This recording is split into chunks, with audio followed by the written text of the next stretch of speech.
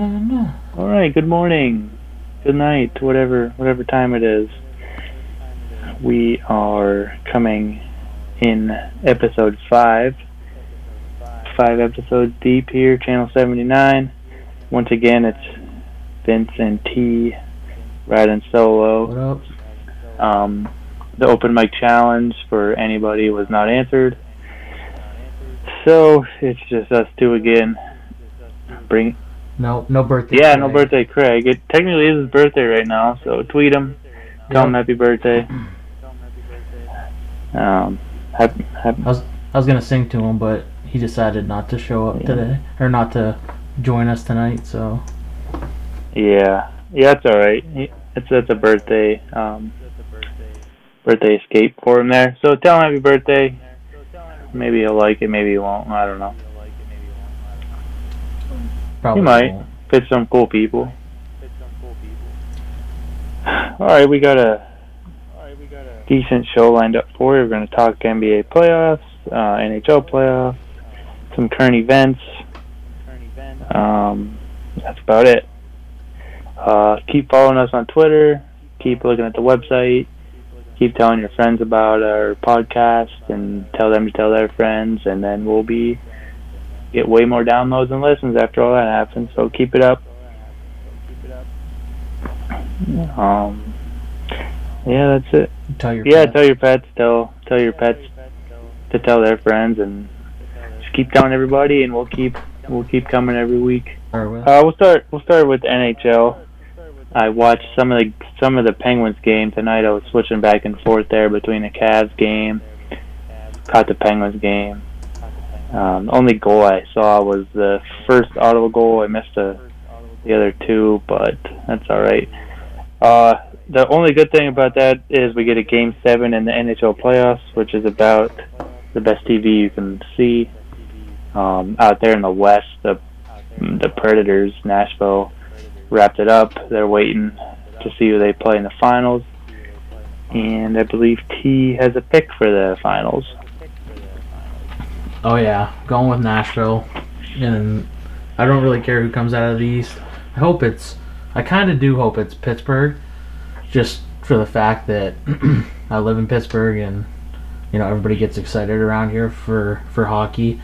Obviously, they get excited in Ottawa because it's Canada, and they love themselves some hockey. But purely for selfish reasons, I hope it's Pittsburgh, and then I hope Nashville beats Pittsburgh on the biggest hockey stage, probably of them all. I mean, I guess you could make an argument for the Olympics, but yeah, like Vince said, playoff hockey is really exciting. So, but yeah, I'm going with Nashville on this one. Yeah, I don't know how. I don't know. I mean, Nashville seemed to be the team coming out of the West, at least in the finals versus the Ducks there. So they're going to be a tough test for whoever's out of the East. I hope it's the Penguins, just because I semi-root for them in the playoffs. I was a Lemieux fan growing up, so I like to see him doing well, whatever he's president of the team or whatever he is. So that's cool for me, and I just like, I don't know, just like to watch them play. Like you said, the excitement in Pittsburgh is cool. I'm not too far from there, so that drifts its way up here as well. But just the quality of the TV it produces is what I'm most excited about anyway.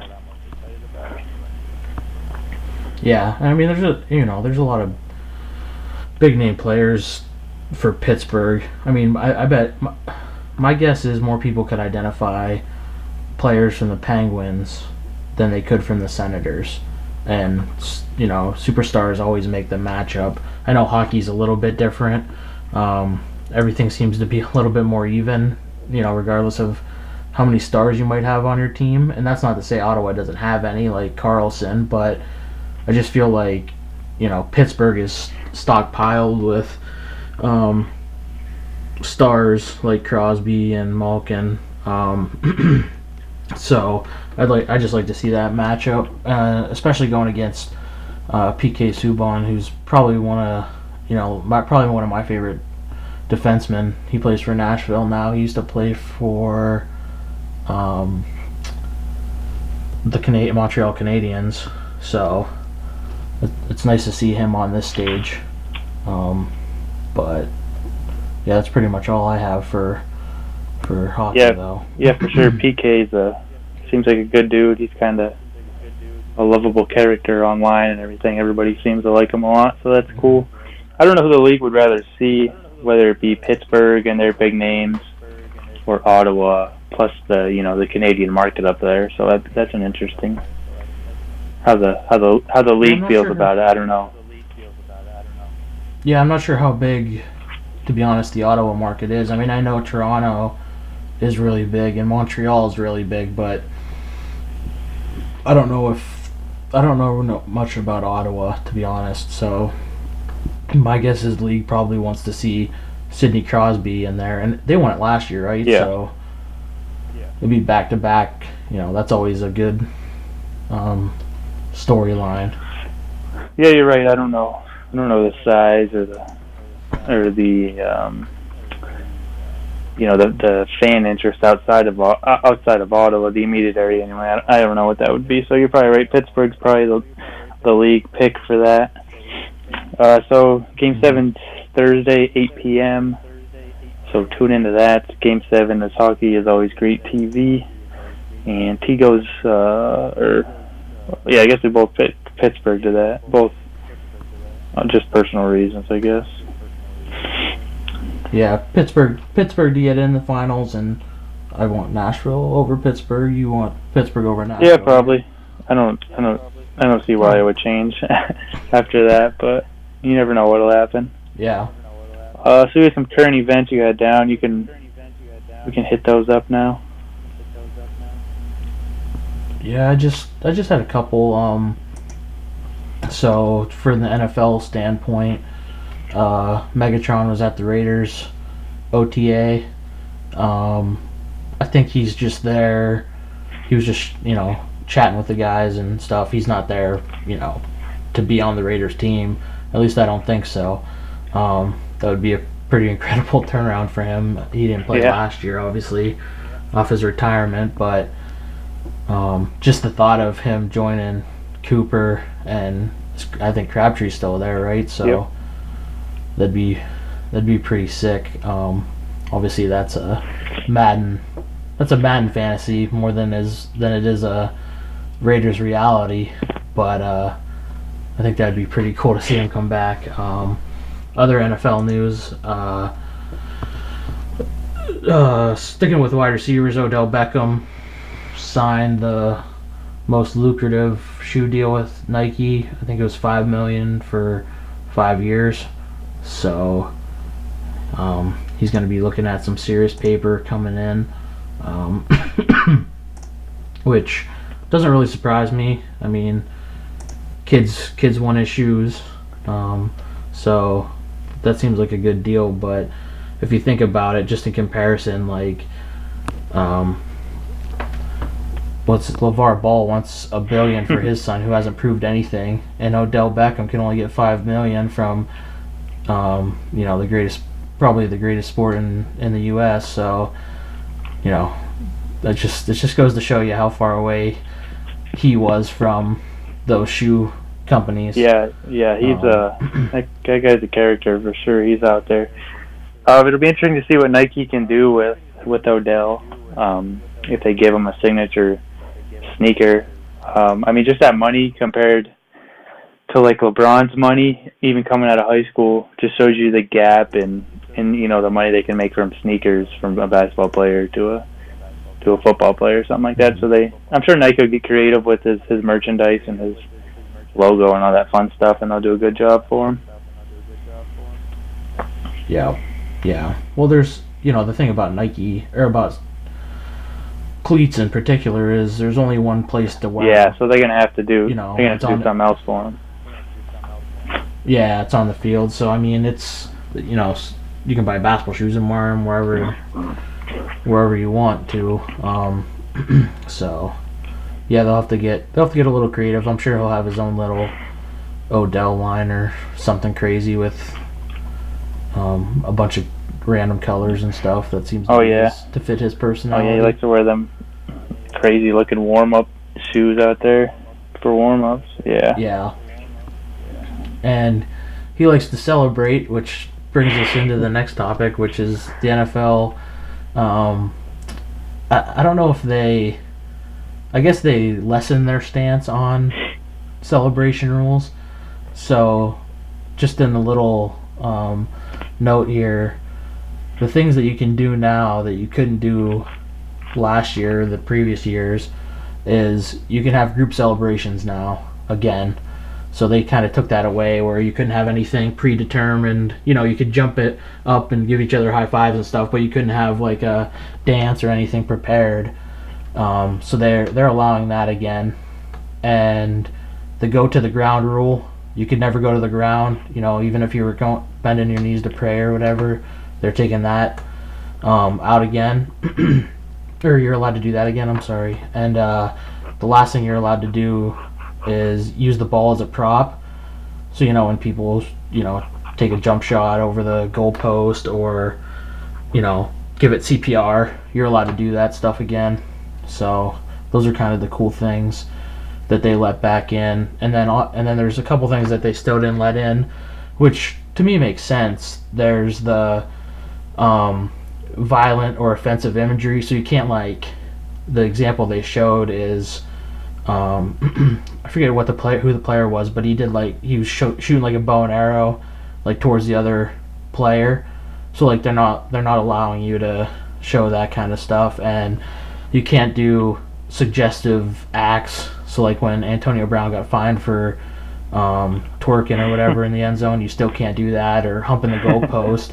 You're not allowed to do any of those things still. So I'm okay with that. I mean, to me, those you don't really need to do those kind of things, but I'm glad they let in the ball as a prop, and you can go to the ground now and stuff, because there's just been, to me, it's just been overboard with all the penalties and stuff. They showed on ESPN, they showed a little chart today that I was blown away by. So in 2012, there was only 3 penalties for unsportsmanlike conduct on touchdowns. In 2016, there was 29. So in a huge, 4 or 5 jump. years, it went from there was a 26 penalty gap, which is ridiculous. And then they showed the fines. In 2014, there was $94,000 worth of fines, and they noted there that Jimmy Graham, when he dunked that ball, he got a $30,000 fine just for that. So in 2014, the number was $94,000. That's with the $30,000 for Jimmy Graham. 2015, it was $66,000. So if you would take out the Jimmy Graham thing from 2014 and 2015 would be about the same. And then last year, 2016, it was $310,000. That's unreal. So look to see that those numbers go down again if and those are obviously fines from touchdown celebrations. Yeah, so all in all, I'm in favor of that, lessening the rules and letting them get a little bit more fun with it at the end of the after they score a touchdown. Yeah, last year definitely got out of hand with all the flags they were throwing and all the fines coming along with that. I mean, they would do it for every little thing, and like I say, take the fun out of the game. But I do agree with the changes. I guess. I mean, it was always entertaining for me to see the guys like Ocho and T.O. do their thing in the end zone. I mean, maybe they took it overboard every once in a while, but most of the time they, towed the line of entertainment and provided the entertainment. I mean, I was always a fan of that. So I'm sure we'll see some creative celebrations in the coming year, with Odell and Antonio Brown and all them guys. Yeah. I don't know. We should see some good ones. Hopefully them guys are on my fantasy team that are doing the dances. Yeah. Yeah. So, yeah, and the only other note I had for the NFL was I was looking at just the updated odds from yesterday, the 23rd. So, some of them, well, today or yesterday, I guess, depends on us because we're recording this at 1 a.m. now. Patriots are still on top. They're 6-1, or they're 3-1. I'm sorry, they opened at 6-1, and then the Cowboys were second. Just picking through here. Steelers are fourth. The Eagles apparently aren't on this list. I think they're down at like 17. So, and then last place, well, tied for last, they're the 49ers and the Browns. I don't think that's a big surprise. No, I don't think so. Nothing surprises me there so far. Yeah, so I just thought that those were a couple notable points. I mean, the Patriots obviously is, with all the moves they made, it just makes sense that they're at the top, and they'll be up the top as long as Brady's probably there, I'm guessing. So yeah, the Patriots are substantially better even than they were last year at coming off a Super Bowl win. So they always cover the spread too, so they're always a good bet if you're betting their side of it anyway. I think they covered the spread like 16 times last year at all their games or something crazy like that. So yeah, so they're a bettor's dream up there in New England, that's for sure. Just some other football notes I saw throughout the day. I think Odell and I think Le'Veon Bell have missed their first day of OTAs. I know OTAs are voluntary, but just of note that two guys that are Odell's probably still on his rookie deal, so he's probably underpaid. I don't know about Bell, but I'm guessing. I don't know. I mean, like I said, it's voluntary, but it still is noteworthy anyway. I'd imagine Bell's probably still on his too, right? I mean, he's only 25. So. Yeah, like I said, I'm not exactly sure, but I mean, the rookie, like they didn't go. Well, I think Odell in the middle of the first round, but that's not, best receiver in the game money he's making so far. So I don't know if that's why he held out, or I don't know if whatever it is, but he's not there yet. And I know I don't think Ben was too happy with Bell being out of the Steelers OTAs, but he's really never that happy. So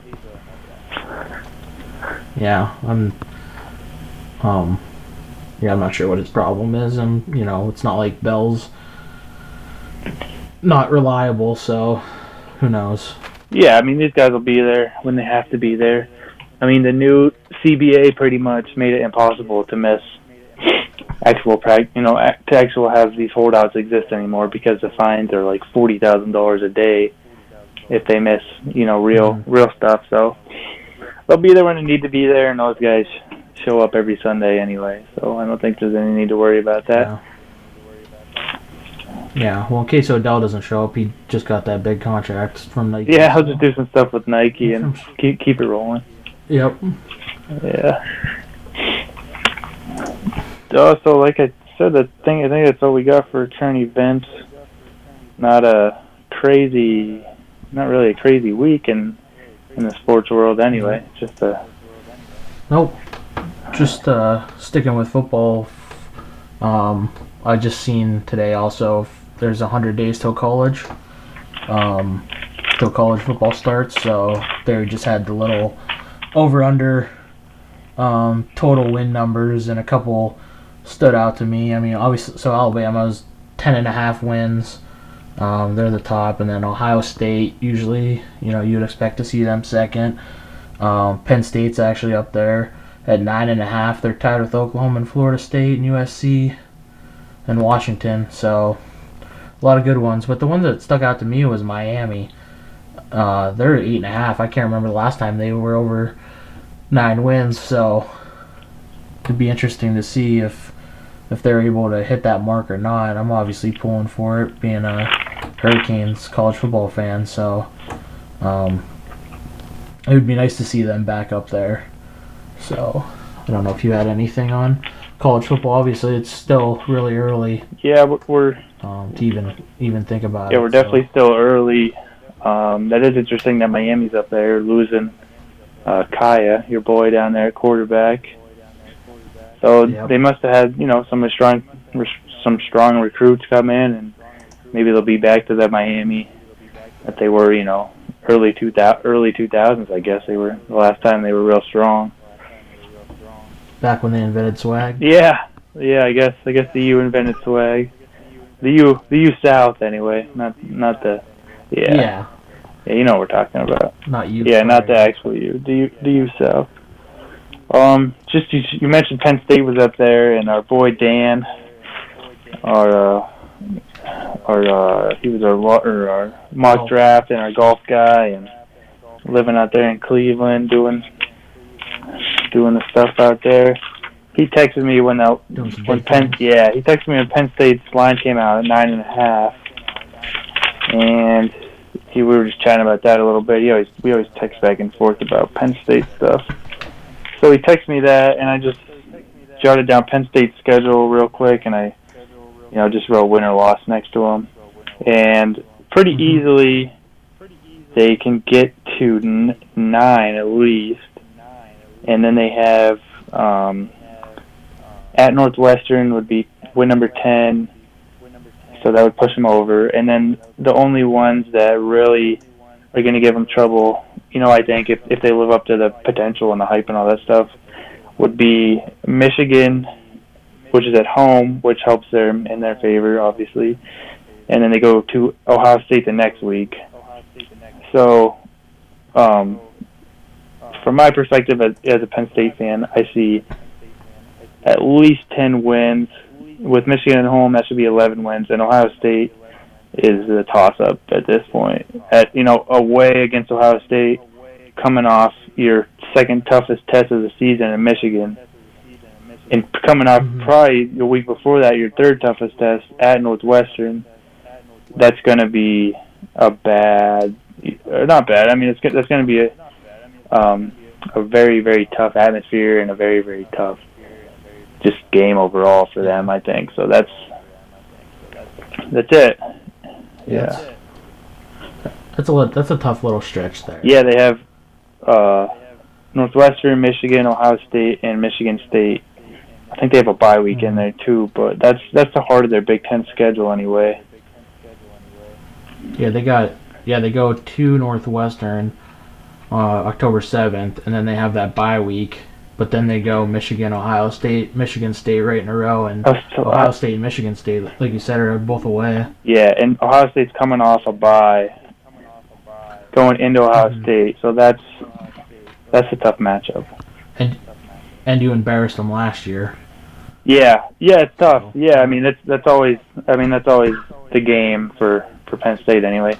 And if they're 8-0 going into that game, that's ESPN, that's College Game Day and everything there too. So actually, I think Fox might have picked up the rights to that game, but I don't know. That's Gus Johnson on the call right there. If that's Fox, you know what I mean? That's the number one show of the night. Oh yeah, that's big time. So I'm expecting good things out of Penn State this year. They got talent coming back. I got the blinders on being a big fan, but that's just how I feel. Who did you say had the highest? Who was Alabama and Ohio State are at 10, right? Alabama was 10.5. Ohio State was 10 even. So yeah, they're up there, the highest then, right? Yeah, I didn't look for Michigan. Yeah, that's all right. So I don't really. Whatever, we don't care about Michigan. I definitely. Yeah, they got Jim Harbaugh. He turned into a clown. Yep. Yeah. So, what'd you say? 100 days till college football. I'm sure we'll be covering that a lot during the weeks leading up to the season, and weekly as big stuff happens, as the rankings come out. People put out our own Channel 79 rankings, and follow the Heisman and all that kind of crazy stuff. And yeah, we'll definitely take a deep dive into college football. That's Saturdays. That's what we live for on Saturdays in the fall anyway. Yep. And just to touch on what we covered last week, I believe, our Preakness pick didn't turn out very well. That's right, isn't it? Yeah, that's that. Louisville Alex is a little bit apologetic for that. Well, Cloud Computing won. I did miss the race. I don't know what the heck I was doing. I think I just forgot.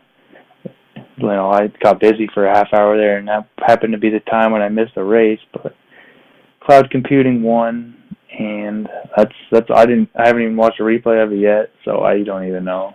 I don't know if you have any input on it, but yeah, I haven't either. I was over at the Jennerstown Motor Speedway close to here, so I was watching some car races during that, so I didn't watch it either, but I just know that Alex's picks did not do the best. So yeah, that's all right. We were definitely off on that. Yeah, well, we can't hit them all, that's for sure. We'll try to do better next time. What's next? Belmont. Yeah, Belmont Stakes is the last one. I mean, obviously now, that's the one thing that sucks for probably Belmont. I mean, it's still an attraction, but it's not nearly the attraction it is when somebody who won the first two races is coming. Horse was coming in with 2 wins, going for the Triple Crown, but obviously people will still watch and bet on it. So yeah, for sure. I think the big downside there is probably TV ratings. A lot of people probably won't watch. Mm-hmm. But I mean, it'll be it'll be full there, and all the people that bet on it will watch regardless of who's in it. So TV ratings is probably the only downside to no Triple Crown. But I mean, we just got one, so we can't expect one every year. That's true. And that's all I have for current events, and that's all we need to cover from last episode, I believe. Yep. Alright, so we got basketball left. We got the UFC news left. I guess we can just touch on the UFC news. It's not super important, but yeah, that's more current events anyway. Yeah. UFC 212 is next Saturday. But the news that came out today is about 213, which is the next pay-per-view card after that. It lost, I believe, its headliner in Cody Garbrandt and TJ Dillashaw. With Garbrandt, I guess he tweaked his back, or I don't know what he did to his back, but his back hurts, so he's out. Dillashaw's out. I think he said Dillashaw's trying to negotiate Mighty Mouse, but I don't think Mighty Mouse wants that. But that wouldn't be ready for, that's July or whenever it is anyway, so that's out of the question. So the headliner of that card, I believe, right now is Amanda Nunes and Valentina Shevchenko. And the co-main event there is Yoel Romero just announced he's going to be against Robert Whittaker for the interim belt at that weight class. We talked about Yoel Romero a little bit there for our 211 preview when we took a little deep dive into UFC. I think we're all pretty high on him. I think we're all excited to watch him fight. Although that card kind of lost its luster, in Garbrandt, who we talked about a lot in that previous episode as well. Yeah, definitely. I think you're like you were saying, Yoel is one of the more exciting up and coming fighters that the UFC has to offer.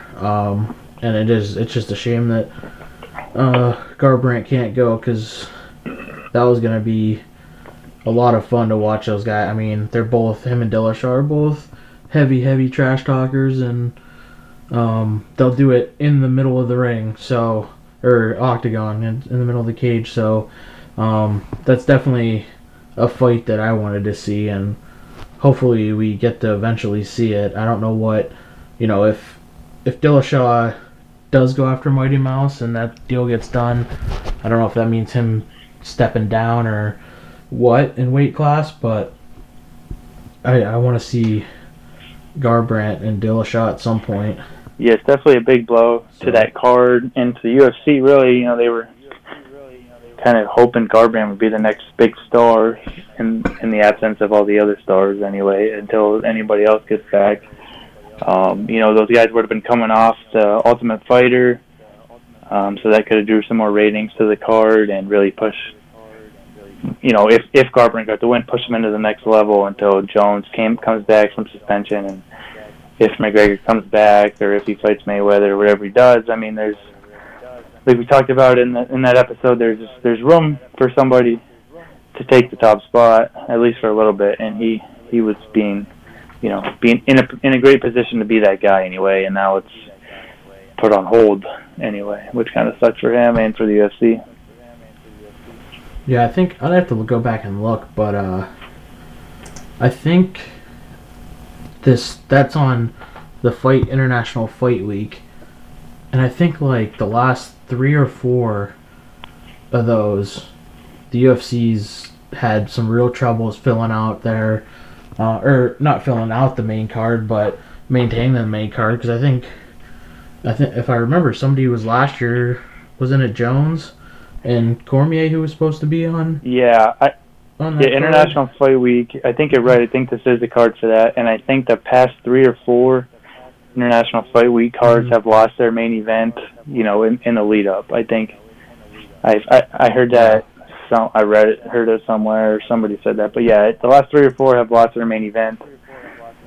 I don't really know what International Fight Week is. I'm guessing they just throw a bunch of marketing money at this card and promote it all over the place and have guys from all over.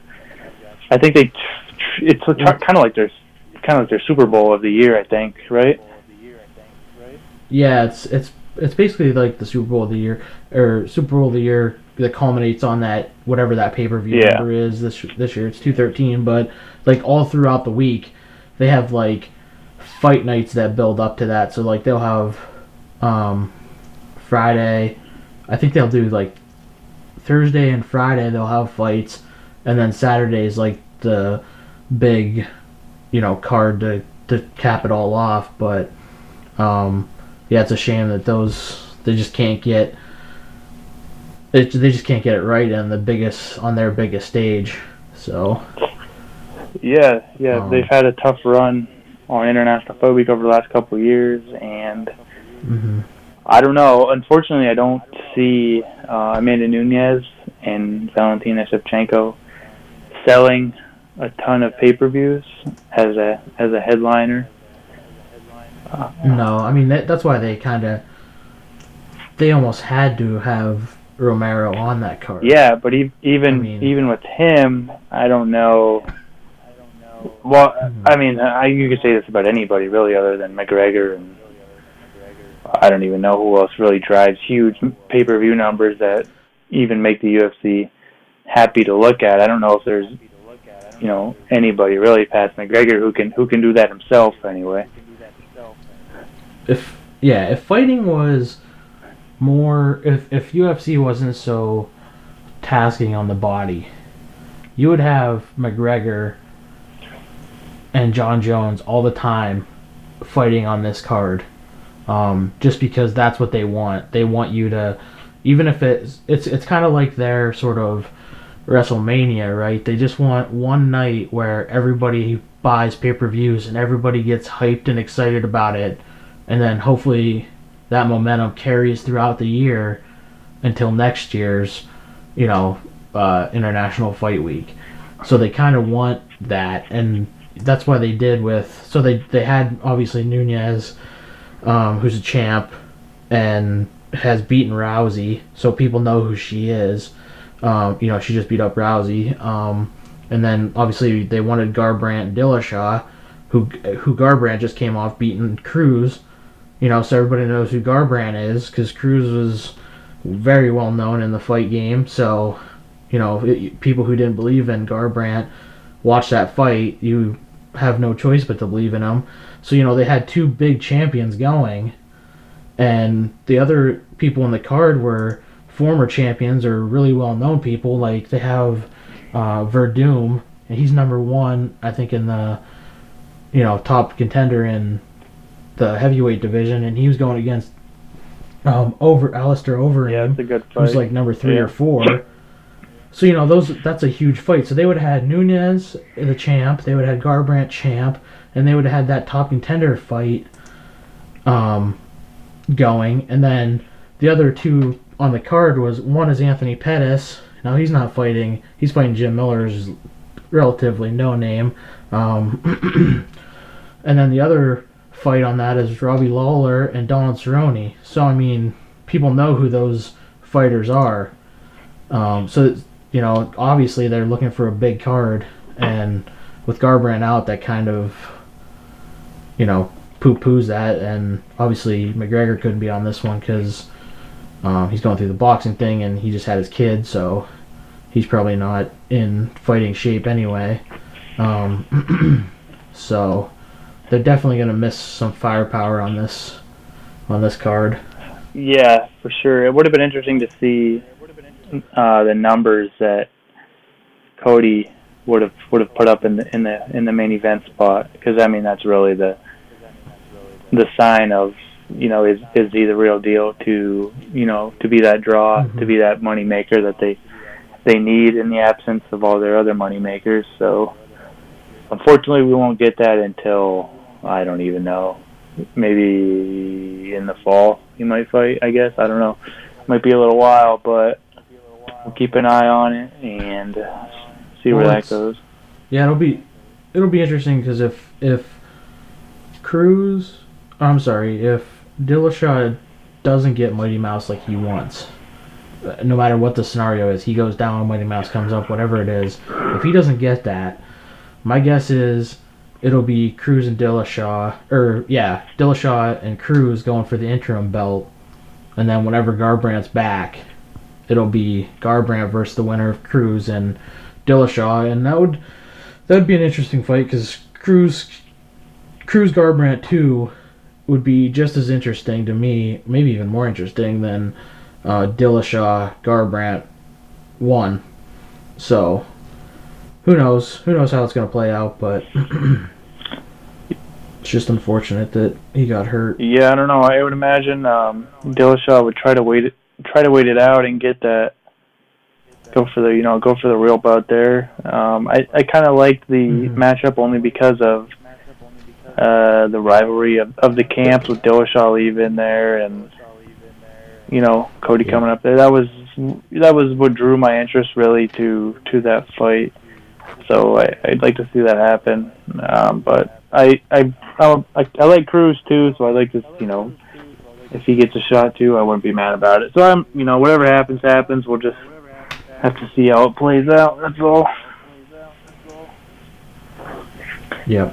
Yeah, I do find it funny that those UFC, like, they're a part of a gym, like you were saying. Dillashaw was Team Alpha Male, and then he wanted to leave to expand his fight game, and everybody from the camp now sees him as a traitor. I mean, I'm sure there might be some sketchy stuff going on or whatever, but it's just funny to me how those guys get so uptight, worked over, because the guy wants to move on and train and do some different training. I mean, to me that only makes sense. You can only, I'm sure under Faber, you can only train so much in his style before you have to move on, because everybody else is continually updating their fight profile and learning new jiu-jitsu and all kinds of stuff. So those guys see that as kind of like that guy who's leaving the group is stabbing them in the backs, when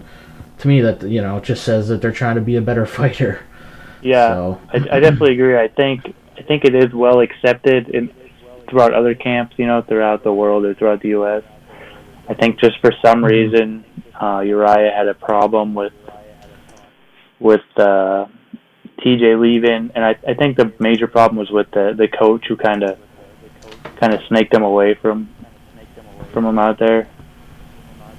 Yeah, they had a falling out, Faber and that guy.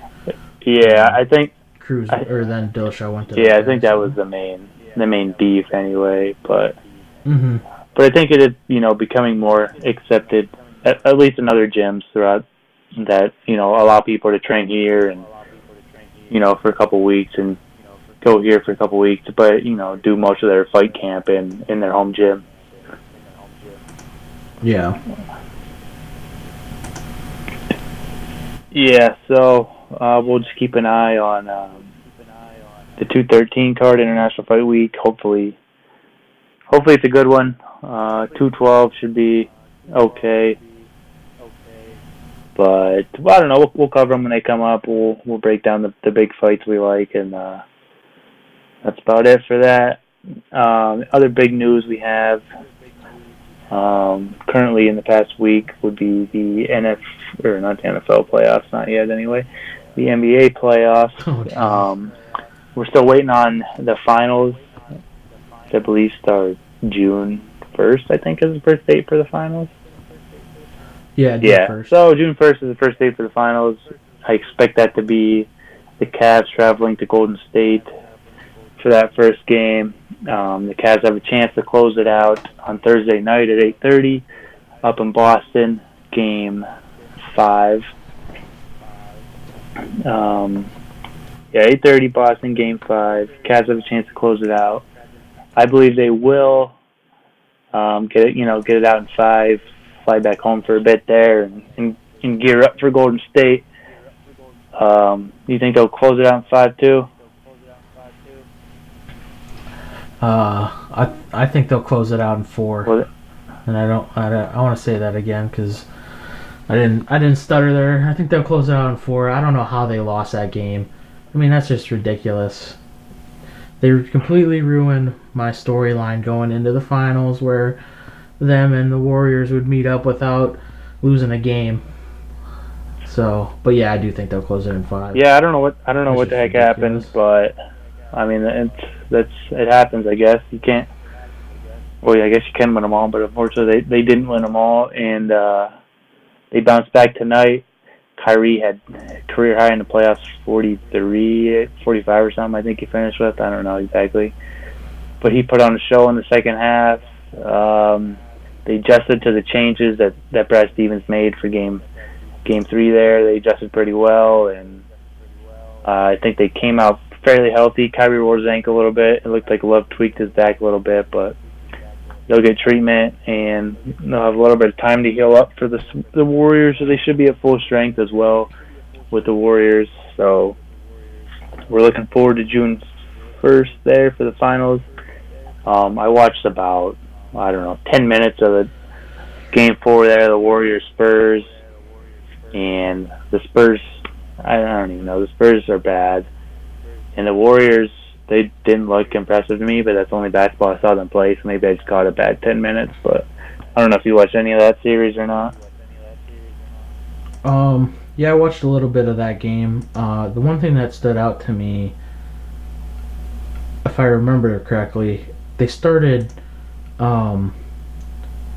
Patrick McCaw that game, and I was I didn't even know he was on the team. So yeah, I was like, what? I was just like, I don't know. Part of me was like, are they just like sticking it to San Antonio, like starting this kid? That's what I thought. Like I was like, who is that out there? And so I don't know. I mean, I watched a little bit of it. I think I thought San Antonio was very unimpressive, and they kind of got exposed. I mean, without Kawhi, it's just clear that team would be nothing. LaMarcus Aldridge is not the player that they signed, that they thought they were getting from Portland.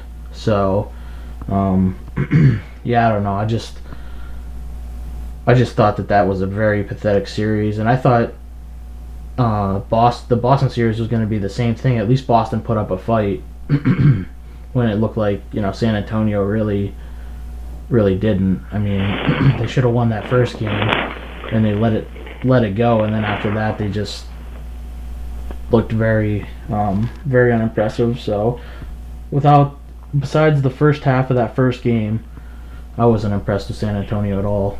Yeah, without Kawhi, they didn't really stand a chance. Golden State, And Golden State didn't really play anybody at all out there in the West. I don't know who they had in the first round. I think they played Utah and they played Portland in the first round.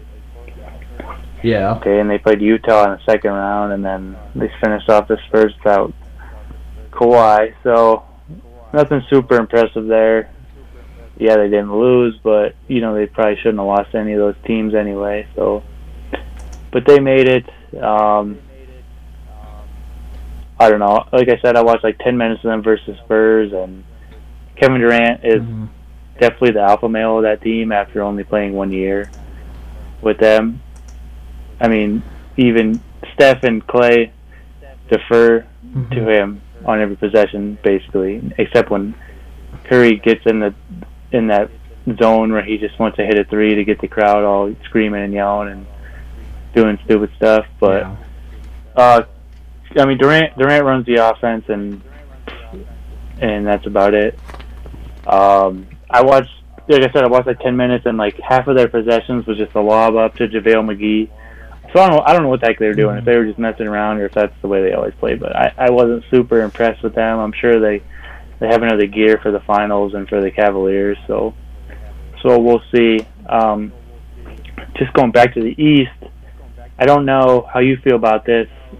If it would have been more beneficial to the Cavs to get the sweep and get the rest, or does that loss impact them? Impact their mindset in a positive way at all, moving forward into the finals? Yeah, I think it doesn't hurt. As long as, like I said last week, as long as they get through healthy, having to play another game is still having to play another game.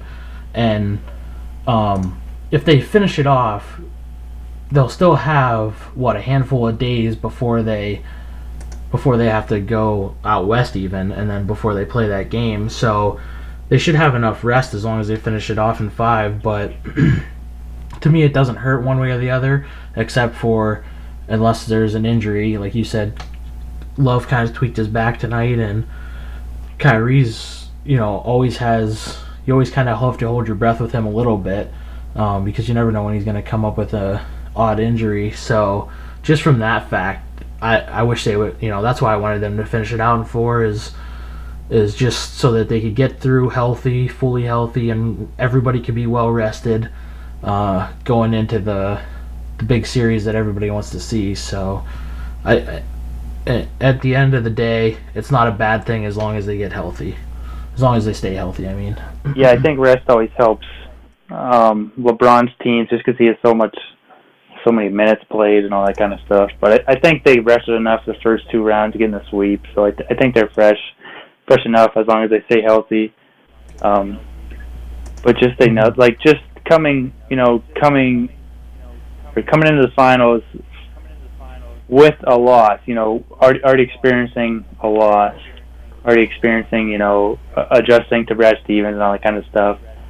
I think there's an argument to be made that them losing on Tuesday was kind of like a hit the refresh button. They got their mind refreshed. They think if we don't come out like this, if we don't come out and bring that intensity or bring the firepower that they can every night, this stuff can happen. So I think it was more or less a wake-up call for them, and that might be beneficial for them moving forward.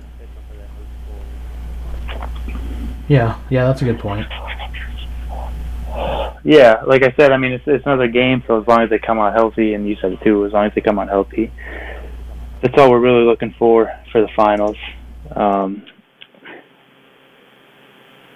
So, yes, June 1st is the finals. We will have a NBA Finals special for sure to wrap that up for you guys and break it down for you and get you some information to get into the finals there. It should be an exciting finals for sure. I think this is LeBron's best roster he's ever had when healthy, and they're healthy right now. And I think this is the best opponent he's ever faced as far as talent on the team goes. So I think it's an interesting matchup, and we should have a lot to talk about for that episode.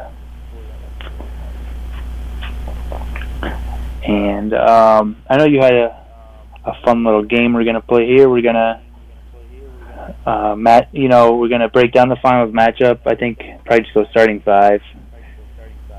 And maybe not Patrick McCaw or whatever his name was, but yeah, I think we'll leave him. We'll leave him in the other. Yeah, he'll go. Yeah, he'll go others, and yeah, you can break it down for us. Yeah, I just wanted to. I mean, I don't want to get into it deep because obviously next week before the thing we can break it down further. But I just wanted to go through each, position by position, and just each one of us say who we think wins in that position. So, in other words, I'd say like Kyrie and Curry, and then we each pick a person who we think, who has the advantage. And I just want to tally it up at the end to see who, before we get into our picks next week, who we should be picking versus who we actually pick next week. All right. So, just a fun little game. Everybody can play online. Just tweet us your, who you would have or whatever. Yeah, we'll do some online for the finals. Just before we get into that, I have some notes here from the Cavs game. The Cavs game tonight. Like I said, they close it out Thursday at 8:30 p.m. in Boston. Just notes for tonight. Kyrie took over there in the second half, had his career playoff high. The officiating was absolutely terrible tonight, I thought. I don't know if you watched the game at all, but I watched a little bit of it, and it was... Yeah, I mean, I'm always pretty harsh on officials, whether it be on TV or in person or whatever it may be. But, I mean, that was some of the worst officiating I've seen on both sides of the ball. For both teams, that was very, very bad. I don't know what the heck was going on, but hopefully the crew on Thursday is a little better, and at least let's a game happen in front of them. But that's the only notes I had on that game, and we can get into the midnight matchup madness here we got going on for the finals. Yep. So I just wrote down position by position, and then, like I said, we can just go through and say who would get the win here. So obviously the first place to start is Curry. So if you had to pick Curry or Kyrie, who do you think wins that matchup? I don't know. That might be the toughest. Well, geez, I guess they're all tough. Thinking about it real quick, but that could be the toughest one. Any given night, it could be either one. So I guess it's which one has the better opportunity. I think. I mean, I'm probably going to be biased in all my picks here. No, that's fine. I mean, that's what we're doing it for. Yeah, so I'll try to at least explain why. I guess I'll pick Kyrie just because I feel like he has a green light from LeBron and from Ty Lue and everybody to be that number one guy. Where I don't even know if this makes sense to say, but it's kind of what I saw. Watching a little bit of that Spurs series. I mean, Durant is clearly their guy on offense, and everything runs through him, and he runs his offense way different, than LeBron runs Cleveland's offense. LeBron is willing to defer if Kyrie gets hot. He's willing to drive and dish, and watching that Spurs series, Durant would get in position right by the free throw line there, pull up for a jumper. I mean, he would do that. Almost like Carmelo Anthony posts up on the low block and shoots a contested fadeaway jumper. I mean, it was every possession. So I think Kyrie has more of a green light from LeBron and from the flow of the offense to get going. And also he is, he's their only isolation guy, and unless LeBron is getting somebody to the basket, but he's the only one that can clear out, can break somebody down on the dribble and get to the basket or pull up for three. So that's my reasoning for picking Kyrie anyway. Yeah, I'm going to make mine very simple. I have the ultimate bias against Steph Curry. Yeah, I mean, that's pretty much my pick as well. With the addition of Kyrie, with the addition of Kyrie being a Duke player. So, I mean, there's no contest. I'm taking Kyrie. But here's just a way to look at it, I guess. It's not really funny. But points per game this year, Steph Curry 25.3, Kyrie Irving 25.2. So 0.1 points per game difference. Field goal percentage, Curry was actually worse than Kyrie by 0.05. So not a lot separating them there. 3-point percentage, Curry was 4.1, Kyrie was 4.0, so 0.01 again. So I mean they're basically, and then Kyrie's a better free throw shooter. So to me they're basically 1A and 1B, and it's a coin flip, and they're both obviously on teams that have a more, well, I guess not more dominant scorer, but with LeBron and KD. So they both have that kind of guy with them. So it's actually a pretty easy comparison when you look at them side by side. And like I said, Curry has more points per game by a little bit, but Kyrie's more efficient across the board except for at threes. So take it how you want. But to me, those two side by side is actually a lot tighter than people would think. I mean, they just know Curry because he shoots 35-foot three-pointers.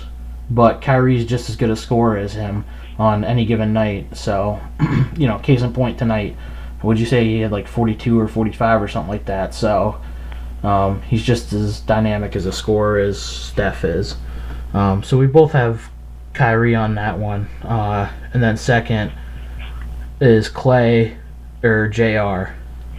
Well, I think the logical choice would be, just from taking a snapshot, would be Clay, although I think he's been struggling in the playoffs, scoring the ball anyway, but he's a handful on defense as well. But J.R. Smith is probably my second favorite basketball player of all time, so I'm picking J.R. Smith. I was a fan of his since his dunk contest in New Orleans, his rookie year, I think, maybe his second year. He came straight out of high school, one of the last guys to come straight out of high school. I wear his jersey every Cavs game, mostly when I'm sitting at home watching the game. He's been my boy with the Nuggets, with the Knicks. Like I said, he's probably my second favorite basketball player, at least going right now. So I got to pick JR. He's been kind of quiet on offense these playoffs, but he draws opposing teams' number one offensive options a lot. If LeBron needs a breather, or if the matchup's better or something, someone else. I guess he won't. I don't think it'll be guarding KD. I think KD's a little bit too long for him to guard for long stretches. So they'll probably be guarding each other most of the time if they're out there most of the time. Clay's, I don't know. A more even-keeled guy. You know what you're gonna get, both offensively and defensively. But if JR has one of those games where he catches fire, he goes for 8, 9 threes, 7 threes, that's going to win you a game in the series, and could really push you over the top. So I'm going JR all the way. If he's matched up against anybody in the league, JR is my pick.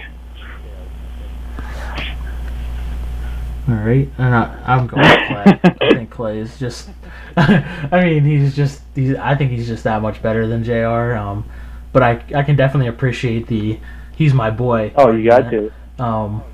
That's the code I live by. So, those two. Yeah, if it was JR and Iguodala, I'd be taking Iguodala because he's my boy. But I'm taking Clay on this one. JR is less. Not really my boy, so I'd go with Clay. So, and then obviously the next one down the list is KD or Braun. You want to save them till last? Let's save them till last. We can go. So I put down. Gotta put Dre at either power JaVale forward, McGee. right? Yeah. Okay. You want to go power forward first? I'll go. Yeah, I don't know who the Warriors. I don't know. You want to match up with Thompson down there? Yeah. Let's go there first. I put either McGee / Zaza or Tristan Thompson. Shit, you could go. We could go JaVale Pachulich. There you go. Or Zaza McGee, I think that might be a little better, but Zaza McGee, I kind of like the right sound. Yeah. So Zaza McGee or TT, as he's more affectionately called. I would have to. I think I'm gonna pick all Cavs in this matchup, but I got to go with Tristan Thompson just with the effort he gives, rebounds. He's been a beast rebounding against the Celtics. They don't really have anybody to match up for him though. But he's a beast on offensive boards. He's a beast, defensively as well. He can guard 1 through 5 if he needs to. If he gets switched on somebody, he's athletic enough. His feet are quick enough to at least give him a battle if he gets switched on to Curry or if he gets switched on to Durant. I mean, he's not a terrible matchup with Durant if he gets switched on him or anybody. Like I said, 1 through 5, he can guard for short stretches. He works hard. He's been shooting great from the free throw line this series. I think he's up in like 70% against the Celtics. So if he can keep that going, that's another big bonus. And if he goes for 10 and 10 every game, that's kind of that's a low rebound total for him. But if you can get a double from him every game, you're going to be in a position to win that game. I believe if he gives his effort, and he's the young guy on the team. Him and Kyrie are probably close in. I think they came in the same draft or maybe a year apart or something like that. So they're kind of the young guys. They keep the energy up. He likes to play off the crowd and get them all pumped into and all that kind of stuff. So he's a little bit of a spark plug for the Cavs. But I'm going to go with him. JaVale McGee, I don't know what the heck. I watched him play, like I said, a little bit against the Spurs, and they threw a lob to him, like half a dozen possessions. He was out there, and he got some of them, and he had some goaltends, and he's just a big dude. That's about it. I mean, he's big and he takes up space, and he's a decent rim protector. But you're not going to get anything special out of him on either end. You're going to get average defensive play and maybe a little below average offensive play, and especially with Thompson, I think Thompson, with his effort, that's going to be a pretty good battle down underneath, I think, actually, if they're both down there. Yeah, no, I'm with you. I think that you get, you know what you're going to get out of Tristan every single game. You don't know what you're going to get out of JaVale. I mean, he's fat. I mean, he's fast for a big man. He's athletic as all hell, and he's tall. So, I mean, he has some characteristics that you would like to see in your 5, but he's just, sometimes he's there, sometimes he's not, and I think that the whole point of starting this out was, is it Zaza or is it McGee, just kind of defines that in a nutshell, that we can't even decide who their number 5 would be because they can't even decide, and part of that is obviously a little bit of playing around. Well, they go small a lot as well, so yeah. Yeah. So some of it has to do with that, but I mean, if you don't have consistent starters, that to me just says that person can't consistently play, depending on how you're going to play your game. Whereas the Cavs, I'd be very surprised if the 5 guys that we listed weren't in the starting lineup, 90-95% of the time, where the Warriors seem to be playing around with that 5th spot and who starts and who doesn't. Yeah, I wouldn't be surprised if they even start with that small lineup and start Draymond at 5 there. Maybe play Durant at 4. I don't know who plays in that small lineup anymore. Is Livingston part of that lineup? I'm not 100% sure. He wasn't the other day, but who knows with them? I mean, they like to throw out. I don't even know who it would be. I mean, they have Iguodala or Matt Barnes. Yeah, David West, deep too on the bench. Yeah. Yeah. So, and they started with that McCaw the other day. So, maybe he's a factor in that a little bit. But yeah, I think the only person who gets I shouldn't say a lot of minutes, but the person who gets the most minutes is Iguodala off the bench, besides those top, besides Clay, Steph, Durant and Draymond. Yeah. So I think they like to bring Iguodala off the bench to fill in, and I bet we see him a lot this series because he's been one of the better defenders against LeBron in the last few years. So it's hard to not imagine that he'd be in the starting lineup, because I think even last year didn't they even put him in the starting lineup, or maybe that was 2 years ago. Yeah, he's there. But they're well, they call these guys LeBron stoppers, but they just make a dent in the train. I mean, they don't stop him, but they try. He has his games where he at least frustrates LeBron, and sometimes that's all it takes, a little bit. Yeah, he's their LeBron guy, and I don't know why Draymond isn't that guy, but I think that's another conversation. Well, yeah, I have a lot of comments about that. But, so I'm with you. I think it's Tristan in that matchup. And then second to last one is Draymond versus Love. Draymond Green's probably my least favorite basketball player right now, so I'm going to pick Kevin Love. I think Draymond is I don't know. He's kind of a I don't even know. I don't even know. I don't like him as a player, really. I mean, he puts up some good stat lines. He's not a great scorer. He's a decent, he's a plus defender probably. He's a plus rebounder. He's pretty decent at passing, I guess. He's just a good player on the super team that is the Warriors. I mean, if you put him at 3 on any other team, that team is not very good, I don't think. But he's in a good spot. I don't know. He plays hard. He plays, too hard sometimes with all the fines he gets and kicking people and making stupid flops like he did yesterday that made its way around the internet, flailing his arms all around the place. I mean, he's a clown, man, and not a fan of his game. But like I said, he's a good fit on that team because he plays his role well, I guess, and that's it. But as far as Kevin Love goes in Cleveland, he had a beast of a game. He had like 17 and 17, I think, tonight. So he's playing very well. He's shooting the ball well from 3. He's getting some touches in the post now in this series, which I think is important as well, to mix them up inside and out. I think he had that concussion last series, so I don't think he was fully there, one of the games he came back from, and he still performed decently well. He made that stop on Curry in the last possession, so I think his confidence is there going into the series, and I think he's up for the challenge if Draymond's going to be on him.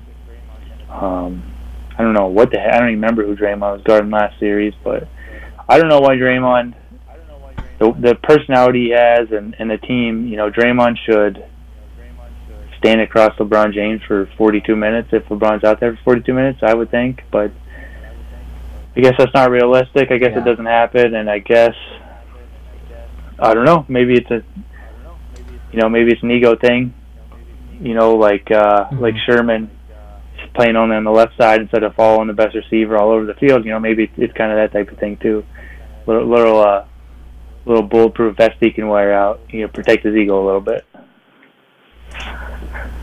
Yeah, we're definitely going to get into that for next week, because I have a lot to say about that, but I think I'm going to surprise you on this one, and I'm with you. I think Draymond he's just a complete putz. I don't like his game at all either. Like, I hate him with a fiery passion, like more than Penguins hockey, but in this matchup, I'm going to have to take him over Love. To me, he is exactly not the way he plays the game, kicking his legs out and flopping and all that stuff, but he's exactly where Love was when Love was his age. He just happens to be, like you said, on the Warriors, which gives him a boost in his game. When Love was his age, he was with the Timberwolves, and not a lot of people really knew about him because the Timberwolves didn't do anything. But he was night in and night out, like you said, plus defender, plus rebounder. He's a score. He can score. He can shoot the three a little bit.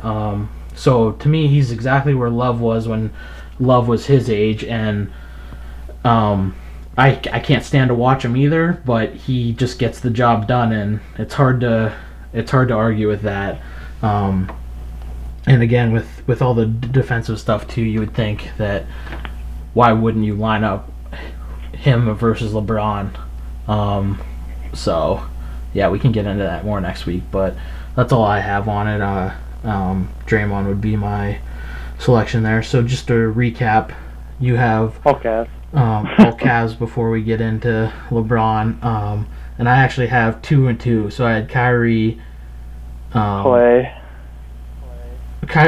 and TT, or Tristan Thompson, and then Clay and Draymond. So, and then the final sort of matchup is Durant and LeBron. So, I think I know where you're going with this, but I'll give you the floor for a minute or two. Yeah, I said JR was probably my second favorite basketball player. LeBron being number 1 on that list. I mean, he got the job done last year. He got the job done the year before, honestly, but he didn't have his supporting cast was out injured and all that kind of good stuff, but that's whatever.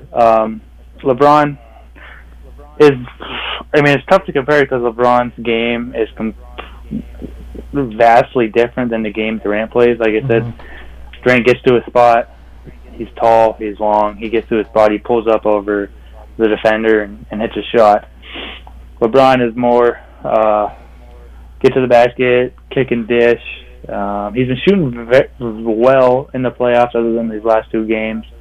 He kind of got back in his rhythm to end this game tonight.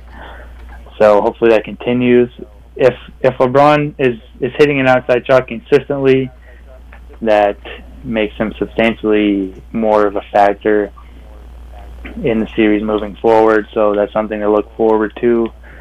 But Durant is very, very, very skilled offensively. He's, obviously he's a better outside shooter than LeBron. Maybe more of an isolation player. The assists aren't there, I don't think, as high as LeBron's are. But I do like Durant. I really liked Durant when he was in OKC. Moving to Golden State kind of soured him a little bit for me. Just the way, I don't know, just because I don't like Golden State, so that kind of soured him to me. But I did like his game in OKC. I think he was on his way to doing something there. Anyway, he made the finals when he was super young against LeBron in the Heat. He did his thing there. He's I don't know. He's always kind of not risen to the occasion against LeBron when he had the chance in the finals. But like I said, he was young. It was kind of like LeBron against the Spurs when he was real young. But that team was interesting when they made it with Ibaka and Durant and Harden and Westbrook, and look where that got him. But that's a different story. But I'm definitely picking LeBron. He's my favorite player. He's, in my opinion, the best player I've ever seen play basketball. He does it all. He rebounds. He'll defend. He'll pass. I don't know. He's basically coach, GM, and owner of that of that franchise. So it's hard to question him when he makes a move. And he's very analytical. He's very quick thinking. He just competes. And they could say the same stuff about Durant, but it just comes down to I like LeBron more, and their games are somewhat similar, but I think you're going to come to find out that they're the system's way different that they're in, and their games are a product of that. I think their games are a lot more different than people think they are, just because people are naive, I guess. Yeah, I'm taking LeBron in this one too.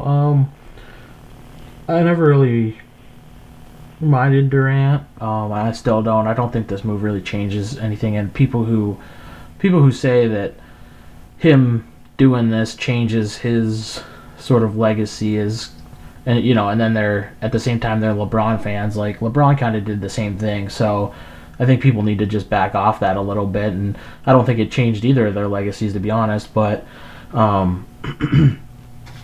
yeah, I'm sort of with you with everything you said about their games.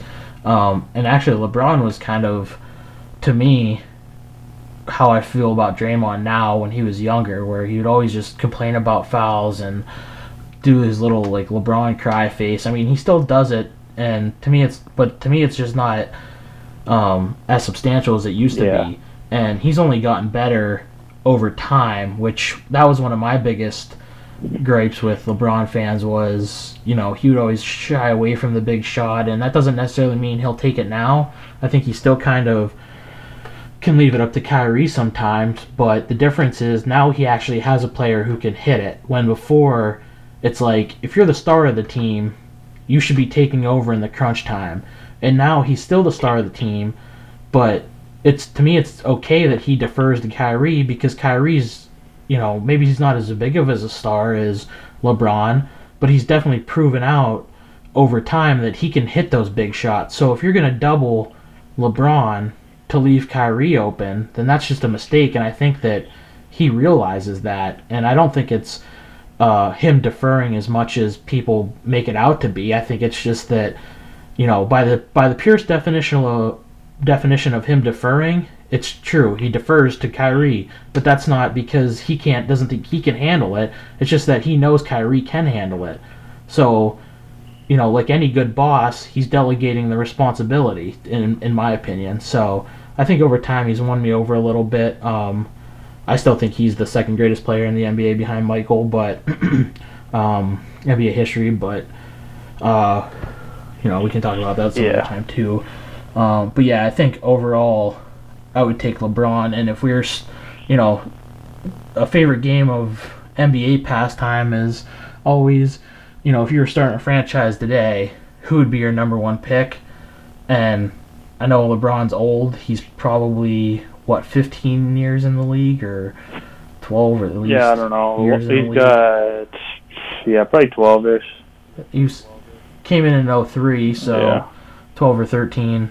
I would still probably pick LeBron first overall, and I don't care what anyone says. I mean, for how many finals he's been in and continually carries his team there, regardless of who he has around him. I mean, this year, like you said, he does have the best roster, even better than those Heat teams. Me, I love Dwayne Wade, but where Kyrie is right now is ahead of probably where Wade was at that point. And, well, I don't know. I guess I'd probably take Bosh over Love, but then the rest of the roster with, he's got Korver, Darren Williams somehow found the fountain of youth, and he's playing good again. And he even has, what's his name? Is it Charlie Fry? Channing Frye. Channing Frye, who hasn't really played a lot in the postseason, but even him coming off the bench, I mean, he can give LeBron something, even if it's a couple minutes. So I think I'm with you on this one, that this is his best roster, and he's got to go out now and win it. And I think and I didn't put the benches on here as the sixth one, but I would take his bench probably over Golden State's bench. So I think that he has to go out and win this series. I think, like Troy said a couple weeks ago, this doesn't hurt LeBron. It'll only help if you want to get into legacy talk. But having said that, I still think he needs to go out and win this series and win the rubber match against the Warriors, because who knows where they're going to be a year from now. Obviously, it might be, Cavs, Warriors, round 4, but there's just a lot of moving parts in the NBA, and it's kind of rare to see two teams go at it each year at the end of the year. So, I think he needs to win this one and shut up the haters. Yeah, I definitely agree. 'Cause, I mean, I was one that said it originally. I think that this is his most talented roster he's had anyway. I think it's known that I wasn't a big fan of Dwayne Wade back in the Heat days, but that's a story for another podcast. That's for sure. But I do think this is the best roster. But I also think this Warriors team is easily the best opponents he's faced in the finals. Mm-hmm. So yeah, I mean it's the matchup we're all hoping for. It's a matchup hopefully. Well, it's a matchup we're all hoping for, and we can, we'll give our predictions and we'll give our full breakdown probably next week when the finals are ready to kick off. And we could do this, dive deeper into this conversation, give our predictions. I don't know, maybe pick, some, like who to watch for, who could have big games here, who could do this there, all that kind of fun stuff. Try to get some NBA guests on for you, see what we can do there. Who wants to talk about NBA, they can come on. I don't know. I'm pretty sour towards our friends right now. Open mic challenge and nobody even stepped up. So yeah, nobody stepped up open mic challenge, but that's all right. We'll get them. We won't give up. We'll do our best. So I picked all Cavs for my matchups, which shouldn't surprise anybody if you know me. He picked 3 Cavs, 2 Warriors. Right? Is that right? Yep, 3 Cavs. And you mentioned the bench. Like you said, I would definitely pick the Cavs bench over the Warriors bench. I think the Cavs are ridiculously deep. I mean, they could play 12 guys if they wanted to, realistically, probably. So that's unbelievable. I mean, it's just going to depend on matchups. You mentioned Channing Frye. He might be a good matchup for that small ball lineup or something. I mean, I'm sure they'll figure that all out. They should have a pretty good idea. I'm sure they've been scouting Golden State all year. They've probably been planning for their game plan all year. I'm sure they had, guys on staff doing just that. So they'll be ready. Golden State will be ready. The series will open up in Golden State for the finals. 2 in Golden State, 2 in Cleveland. And then 1-1-1 alternating back and forth from Golden State to Cleveland. If it goes all 7, maybe it will, maybe it won't. We will tell you if we think it will next week in the finals preview. Yep. Yeah, just one last note on the benches. We forgot to mention Shumpert. He's probably one of the better. Yeah. I don't know if he's necessarily a 6th man because he's not getting a ton of time, or at least he didn't tonight, I don't think, get a ton of time, but he's one of those factors when they go small, like you could easily see him come into the game because, I mean, he's I think 6'5" or 6'6", so he's got some height on him, and he's definitely been a contributor in the past, so just in terms of bench for Cleveland, they have him, and then on the other side, that my favorite, probably one of my favorite players in the NBA is Iguodala, and he's on their bench. So, I mean, those two kind of cancel each other out to me. And then the rest of the Cavs bench is just, to me, so much better with Darren Williams, Korver. Even Derek Williams is on the bench, and Richard Jefferson still, I don't know how he's still in the league, but he still contributes minutes. I mean, that's not to say that Warriors with, like, David West, like you said, can't give you some quality minutes here and there, but to me the Cavs bench just is so much better than the Warriors bench. So if it came down to that, I'd be picking the Cavs bench too. So yeah, for sure. Shumpert's like one of them plus defenders, super athletic. Can give you good minutes on both sides of the court, and I think he's been shooting very, very well from 3.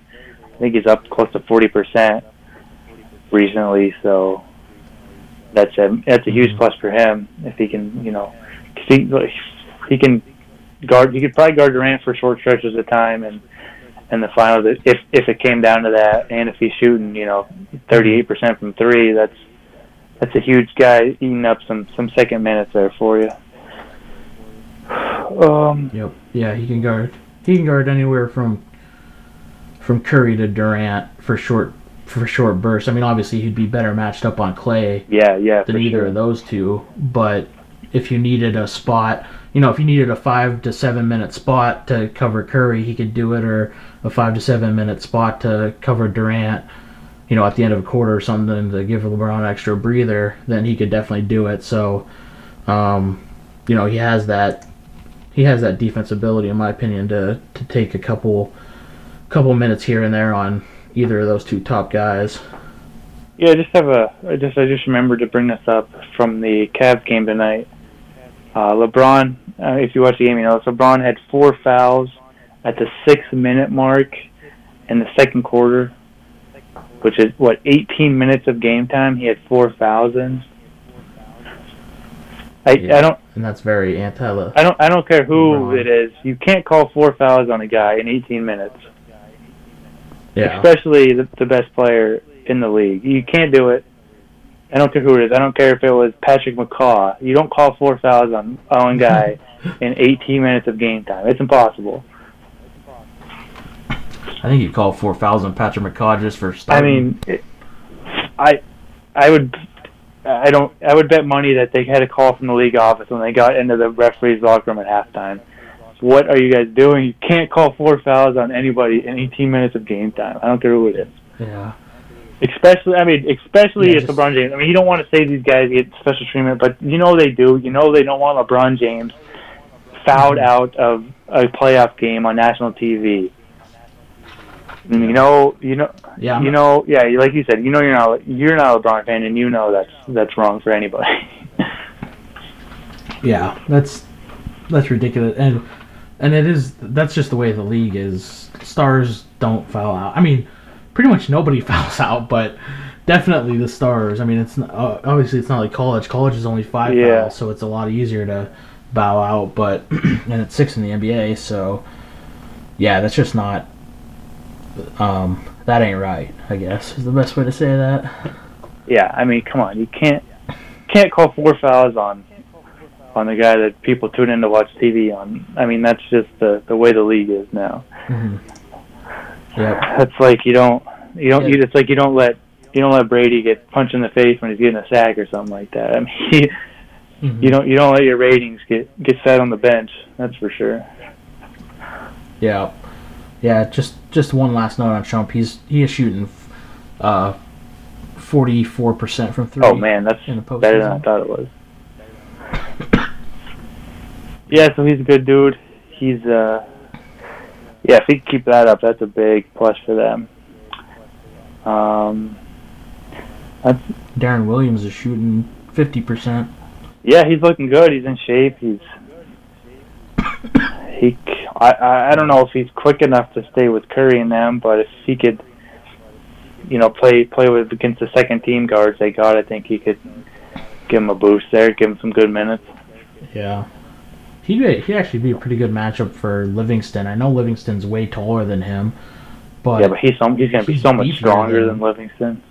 Yeah, he's so much beefier and stronger than Williams or Livingston. It would be kind of actually interesting to see those two go at it if they ever are on the court at the same time. Which, obviously, they're both on the second teams, so they should be at least some point. But yeah, I saw Livingston. Who knows how they I saw Livingston versus Patty Mills, who was maybe a little bit shorter than Williams, but kind of a little bigger body than him, but definitely shorter, I think. And Livingston would, get to that Carmelo Anthony short corner and just jump.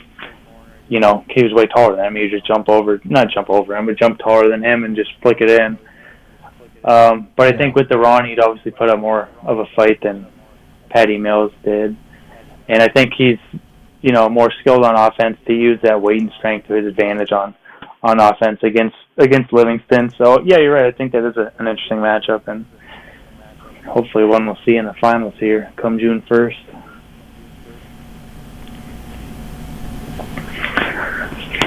So that's all I got for basketball. What do you got? That's it. We've already covered it. We covered it in as much detail as I want to do. Yeah, like I said, we have all next week to take our super deep dive in. So that's all I got.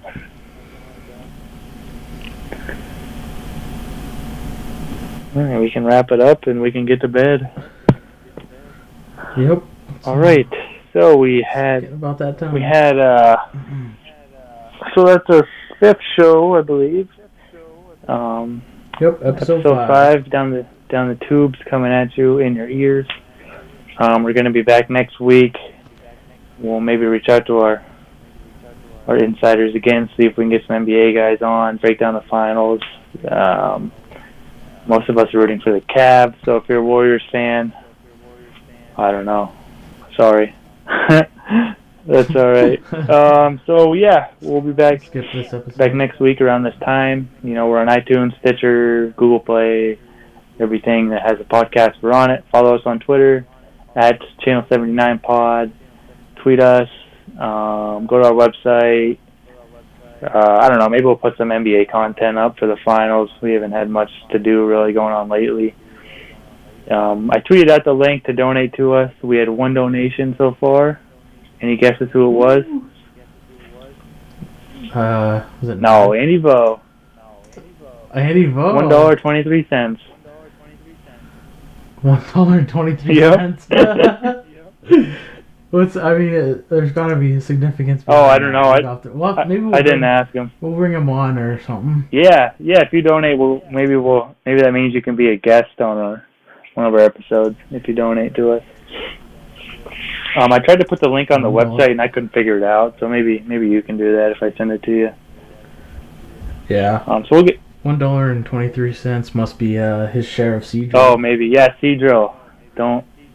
Well, maybe now you should buy Seadrill because it can only go up from here, we hope. But, so shout out to Vo for that.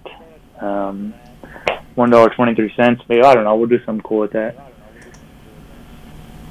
And that's it. We got the NBA show coming up next week. Maybe we'll preview the UFC card a little bit if we have some time, if we're not running too late after basketball. And we also got golf tournament next week. What's that?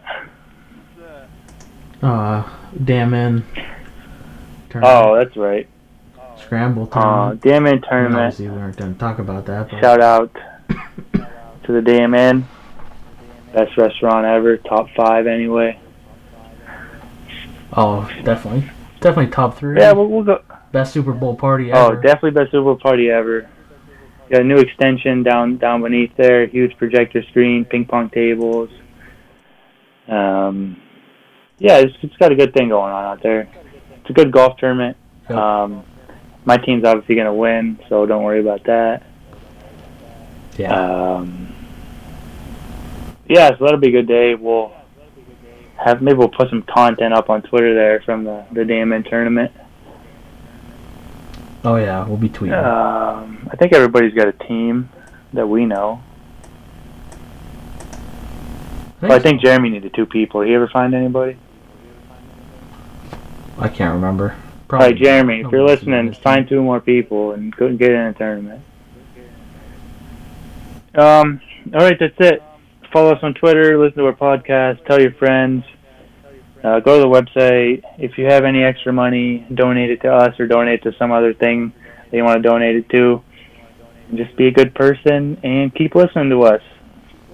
Good night. Bye.